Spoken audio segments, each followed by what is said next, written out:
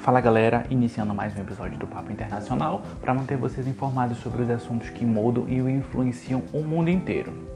Admito para vocês que eu não ia fazer este episódio agora, mas devido à quantidade de pedidos que foram realizados para explicar o processo eleitoral dos Estados Unidos, eu resolvi justamente criar esse podcast, devido a essa grande demanda. Não esquecendo que após esse podcast também vamos explicar sobre a diferença do Partido Republicano e do Partido Democrata. Quais são as diferenças nas propostas, nas ideologias e nos valores, bem como quais foram os presidentes que conseguiram fazer seu nome na história, quais foram aqueles presidentes que foram tanto contraditórios em alguns aspectos e essas principais características. Bem como voltarei a explicar também sobre as consequências políticas, econômicas e sociais da Primavera Árabe para chegar em um momento de melhor compreensão sobre os fatores que promoveram a guerra na Síria. Tá certo? Então vamos lá. Quando a gente fala de eleições dos Estados Unidos, a gente precisa ter a mente um pouco aberta, porque o sistema eleitoral deles é completamente diferente do que nós estamos acostumados aqui no Brasil. Primeiro, porque nos Estados Unidos o voto é facultativo, ele não é obrigatório. Então, a cada eleição, a população que deseja votar, ela precisa se registrar nos colégios eleitorais ou mesmo registrar via correio, de que elas estarão aptas para votar na próxima eleição. Se você não se registrar, você não consegue votar. É algo bem diferente das eleições aqui no Brasil, em que todos nós, a partir de 18 anos, somos obrigados a votar. E quem não vota paga uma multa. Então já tem essa diferença. Então, para você conseguir votar, você precisa se registrar ou nos colégios eleitorais ou enviar a solicitação via correio. Mas uma das maiores diferenças é do sistema eleitoral como um todo. Porque aqui no Brasil, o nosso sistema eleitoral é o majoritário para aquelas eleições do Poder Executivo, para prefeito, para governador e para presidente. Ou seja, aquele candidato que receber mais votos, vence. Sendo que para ir para o primeiro turno, o candidato que para vencer o primeiro turno ele precisa ter acima de 50% dos votos. Se ele não tiver, vai para o segundo turno.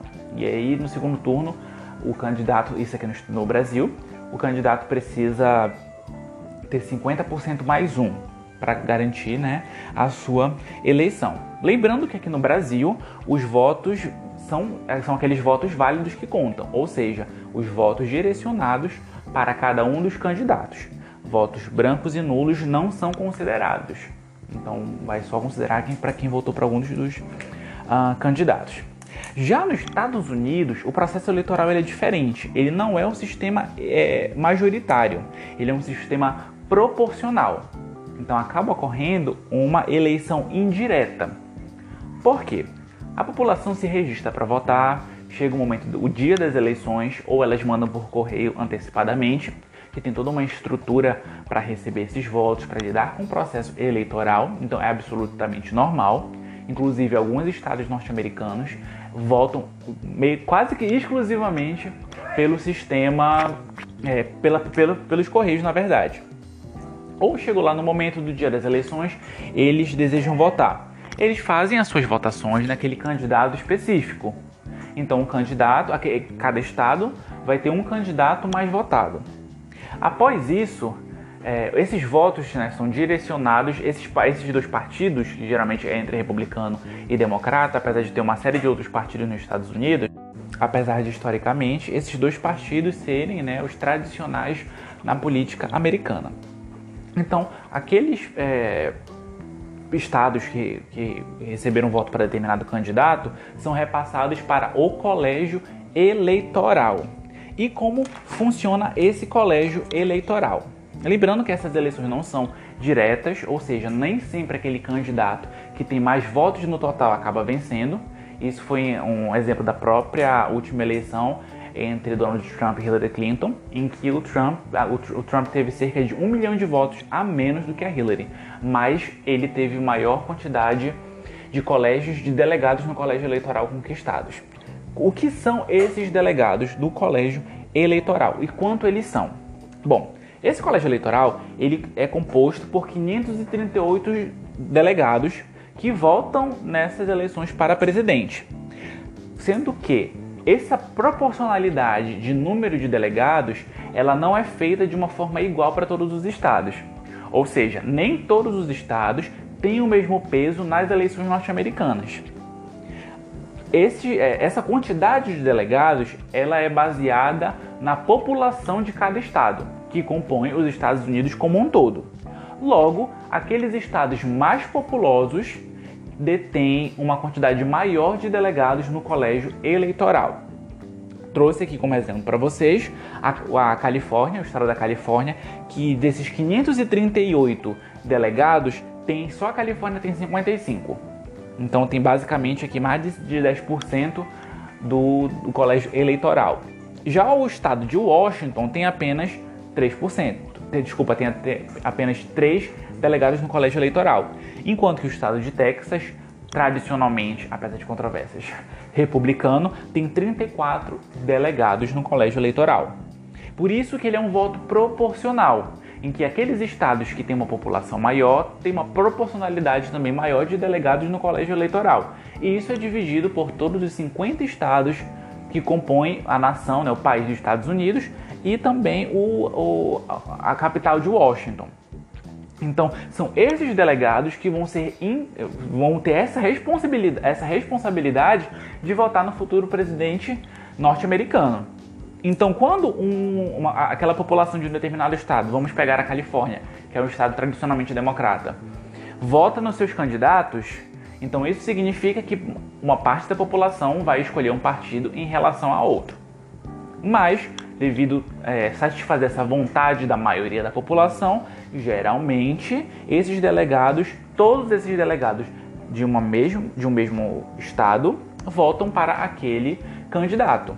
Então, apesar da Califórnia, com seus 55 delegados, por exemplo, conquistarem 80% no Partido Democrata, a tendência é que os 55 delegados votem no Partido Democrata, como forma de satisfazer a população de cada estado.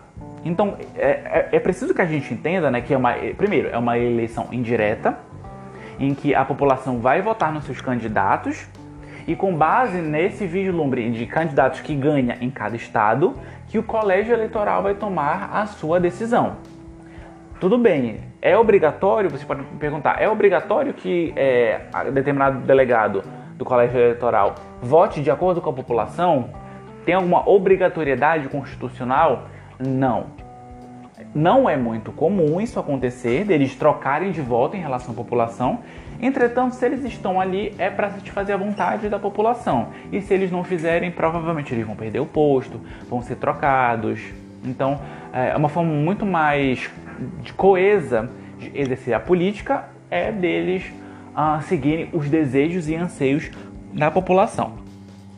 O que é importante a gente entender também é que, uma vez que esses delegados são proporcionais à população, alguns estados, ao longo dos anos, cresceram em termos de população e outros diminuíram. Então, isso significa que, conforme é realizado o censo nos Estados Unidos, essa quantidade de delegados para cada estado, ela pode ser alterada de acordo com o aumento ou a diminuição da população desse mesmo estado. E para que o presidente seja eleito, ele precisa ter 270 delegados mais um. Ou seja, 270 delegados.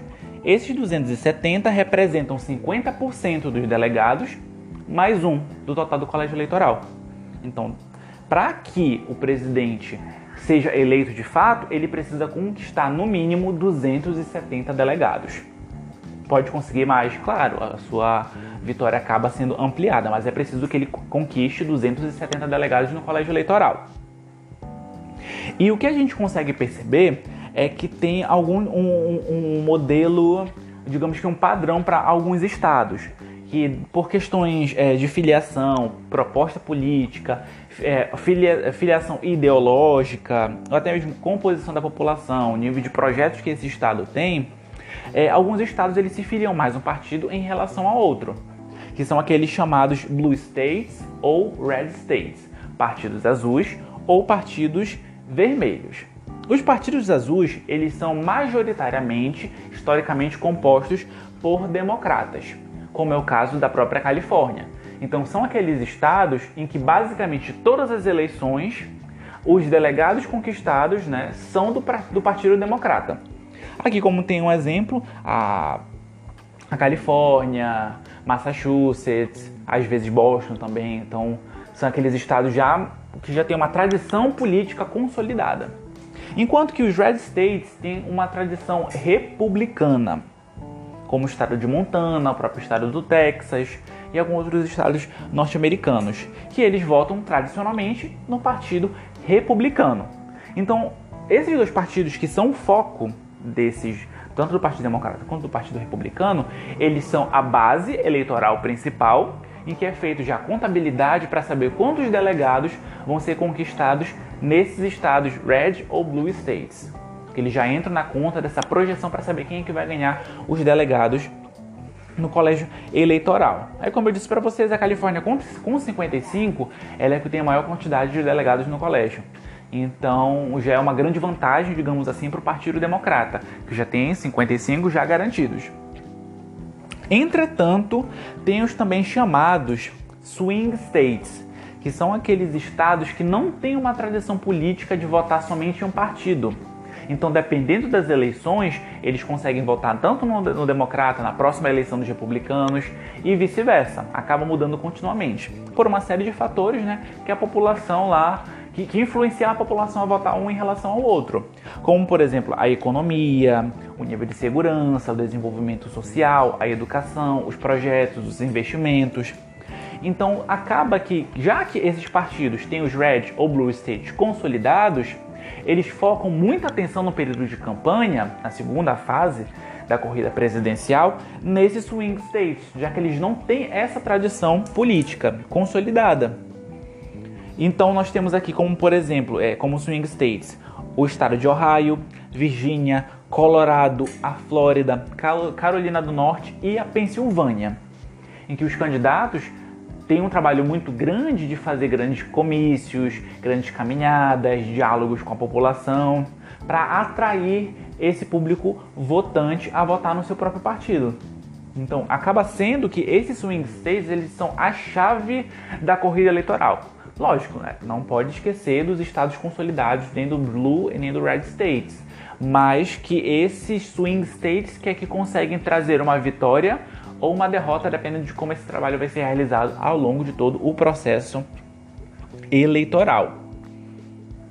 Até porque, como o voto ele é proporcional, como já foi dito para vocês, muitos candidatos têm o hábito, alguns partidos, alguns projetistas de campanhas têm o hábito de trabalhar focando nesses swing states que tem uma quantidade maior de delegados no colégio eleitoral, porque é isso que vai trazer a vitória em si. Então, o que a gente já entendeu até o momento é que, primeiro, o voto nos Estados Unidos ele é facultativo e a cada eleição a população que deseja votar precisa se registrar para votar. Segundo, ele é um sistema indireto, em que por mais que a população vote em um candidato em relação a outro, cabe ao colégio eleitoral, a conquista do colégio eleitoral, ou seja, o candidato que conseguir uma quantidade maior de delegados no colégio eleitoral é que vai ser eleito, ainda que em termos de absolutos de população ele perca. Isso já é diferente do modelo brasileiro, como já foi explicado, em que aquele candidato que tiver uma quantidade maior de votos vence. Então, o processo eleitoral é diferente nos Estados Unidos. É isso que algumas pessoas têm uma série de dúvidas, porque ele é um pouco diferente, mas não é tão complexo assim, a gente consegue entender. Outra etapa que compõe, já foi explicado, né, como funciona o processo eleitoral nos Estados Unidos, mas ele é composto de duas etapas. A primeira etapa, ela tem um período, digamos que de fevereiro a junho. É a etapa das chamadas primárias, que são aquelas eleições prévias. Elas não são uma eleição de um partido em relação ao outro. Não, essas prévias elas ocorrem dentro dos próprios partidos. E elas são justamente para entender melhor quem é que a população, né, que os filiados desses partidos têm preferência na corrida presidencial. Então é feito, né, uma relação daqueles candidatos que desejam concorrer com todas as suas propostas, com todo o seu comitê de campanha. Eles são inscritos, né, para concorrer às eleições prévias, que podem ser tanto primárias quanto caucus. As primárias, elas ocorrem em cerca de 35 estados dos 50 que compõem os Estados Unidos. As primárias são organizadas pelos próprios partidos. Então aqui, tanto o Partido Republicano quanto o Partido Democrata vão organizar essas prévias. Vão pegar todos os candidatos, aqueles nomes proeminentes, as pessoas que têm uma grande, né, popularidade também, e vão colocar para a população decidir, para que os filiados decidam quem eles desejam que concorra àquele partido. Vamos falar aqui do Partido Republicano. Tem o Donald Trump, tem outro candidato. Então eles escolhem quem seria o candidato ideal para concorrer pelo Partido Republicano. Foi amplamente divulgado, né, ao longo desse ano as primárias do Partido Democrata, porque o Partido Republicano já estava apoiando o Donald Trump, então digamos que não tinha nenhum concorrente de peso para que ele não disputasse as eleições pelo Partido Republicano. Então, além dessas primárias, que são organizadas pelo próprio partido, em que a população vai lá, participa, procura ouvir a opinião de cada um, procura ouvir a proposta de cada um e a partir daí apoiar determinado candidato, tem também os caucus. Os caucus ocorrem em cerca de 15 estados norte-americanos e eles são organizados pelos próprios estados. Então, enquanto que as primárias são organizadas pelos próprios partidos, os caucus são organizados pelos estados. Então aí que eles já vão colocar um candidato de frente para o outro, e aqui a gente vê uma grande participação popular, porque os candidatos eles buscam a todo momento convencer a população que está lá, que está participando do evento, a votar neles. Então aqui eles mostram a sua capacidade de eloquência, quais são os seus projetos, eles respondem dúvidas de diversos participantes, ouvem questionamentos, sugestões de campanha, de que forma pode mudar a política. Então acaba sendo um processo mais participativo com a população em si, porque eles conseguem enxergar quais são esses anseios da população, a população consegue entender melhor, face a face, quem são os candidatos, qual é o perfil de cada um, os valores, a ideologia, o que cada um quer trazer para a política. Não só nos cálculos, nas próprias primárias isso ocorre também. Mas os cálculos acabam ocorrendo, por exemplo, tem um ginásio. O ginásio é dividido em 4 espaços, porque tem 4 candidatos. Cada momento da noite, cada candidato vai falar com toda a população e vai procurar atrair essa população votante. Uma forma de manter a sua visibilidade, mostrar as suas propostas. Então, com base nessas prévias, que são tanto as primárias quanto os cálculos, os partidos vão escolher esses nomes mais proeminentes a participar e cada partido vai organizar uma votação interna para a população decidir quem é que vai concorrer por cada partido. E aqui a gente não está falando da eleição geral ainda não, porque teoricamente, né, na maioria dos casos, quem vota nos candidatos nessas eleições prévias são os filiados dos partidos. Então não é a população como um todo. A população ela verifica esses debates, em muitos casos, que são televisionados, e a partir daí escolhem o seu candidato a votar. Uma vez feito a escolha de cada partido para concorrer às eleições gerais, eles precisam se registrar, obviamente, no colégio eleitoral, que vão concorrer por cada partido, e a partir daí as eleições chegam à fase de eleição geral, em que há uma disputa de um candidato único do Partido Republicano e um candidato único do Partido Democrata, que neste ano é Joe Biden do Partido Democrata e Donald Trump do Partido Republicano, tá certo? E a partir daqui, os partidos, os candidatos, os comitês eleitorais de cada partido procura convencer a população, trazer a população para votar. Porque eu falei para vocês que o voto nos Estados Unidos ele é facultativo. Então é preciso que os candidatos, os seus comitês e os partidos, né, todo esse composto, consiga engajar a população suficientemente para que votem. Por exemplo, o Partido Democrata tem ao longo dos anos, até mesmo com a eleição do Barack Obama, foi o primeiro presidente negro da história dos Estados Unidos, trazer essa população negra e latina, assim como de estrangeiros, para votar. enquanto que parte do Partido Republicano ele acaba trazendo consigo, né, aqueles republicanos, mais conservadores. Então eles procuram utilizar de mecanismo de marketing, o mecanismo de propaganda e até mesmo propostas que sejam coniventes com o perfil de cada uma desses perfis de eleitores. Da mesma forma como em cada swing state, em cada estado. Eles fazem uma série de propostas, eles procuram estudar o que aquela população anseia, para a partir daí desenvolver todos os mecanismos políticos, de propostas políticas, para atrair toda essa população. Foi cogitado, né, pelo Trump, que vocês podem ter visto lá no nosso Instagram, @Papo Internacional, que eles sugeriam adiar o período das eleições devido à pandemia do novo coronavírus, né, como uma forma de não promover a aglomeração de pessoas, ao mesmo tempo em que, como as pessoas não estão saindo de casa para votar, elas podem votar pelo correio. Ele sugeriu que isso seria extremamente fraudulento. Entretanto, o voto pelo correio ele é extremamente comum nos Estados Unidos. Por exemplo, 5 estados, tem grandes estados que votam exclusivamente pelo correio, que é o Colorado, o Havaí, Oregon, o estado de Washington e Utah. E vale lembrar que o estado do Colorado ele é um swing state. Então, o motivo pelo qual ele pode ter alterado, né, esse argumento de campanha justamente foi para tentar conseguir o estado do Colorado como seus delegados eleitorais. Então é um processo eleitoral completamente diferente do brasileiro, mas ao mesmo tempo ele não é tão complexo assim, a gente consegue entender de uma forma muito simples, até porque o processo eleitoral brasileiro é majoritário, ele é muito mais simples, enquanto que nos Estados Unidos ele é indireto. E ele foi feito dessa forma, que digamos que foi um recurso utilizado para manter os argumentos dessa elite que está no poder.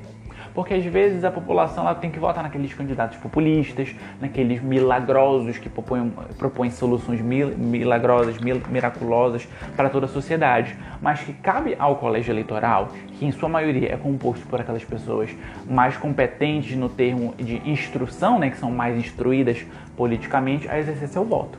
Lembrando que os delegados no colégio eleitoral eles apoiam sim a votação dos seus próprios estados e é muito raro isso não acontecer.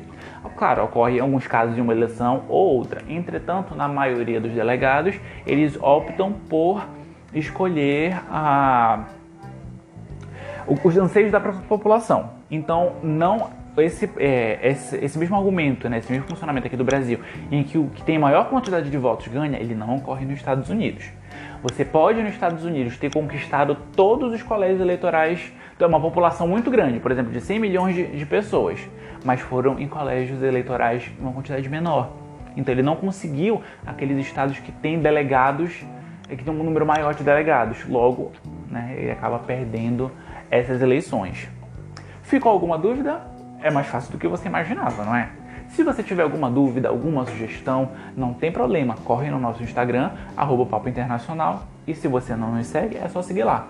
Temos também um Facebook, é só procurar por Papo Internacional, e temos também um blog, papo-internacional.blogspot.com. Lá você pode conferir textos, reflexões, críticas, para compreender melhor sobre esses assuntos que mudam e influenciam o mundo inteiro.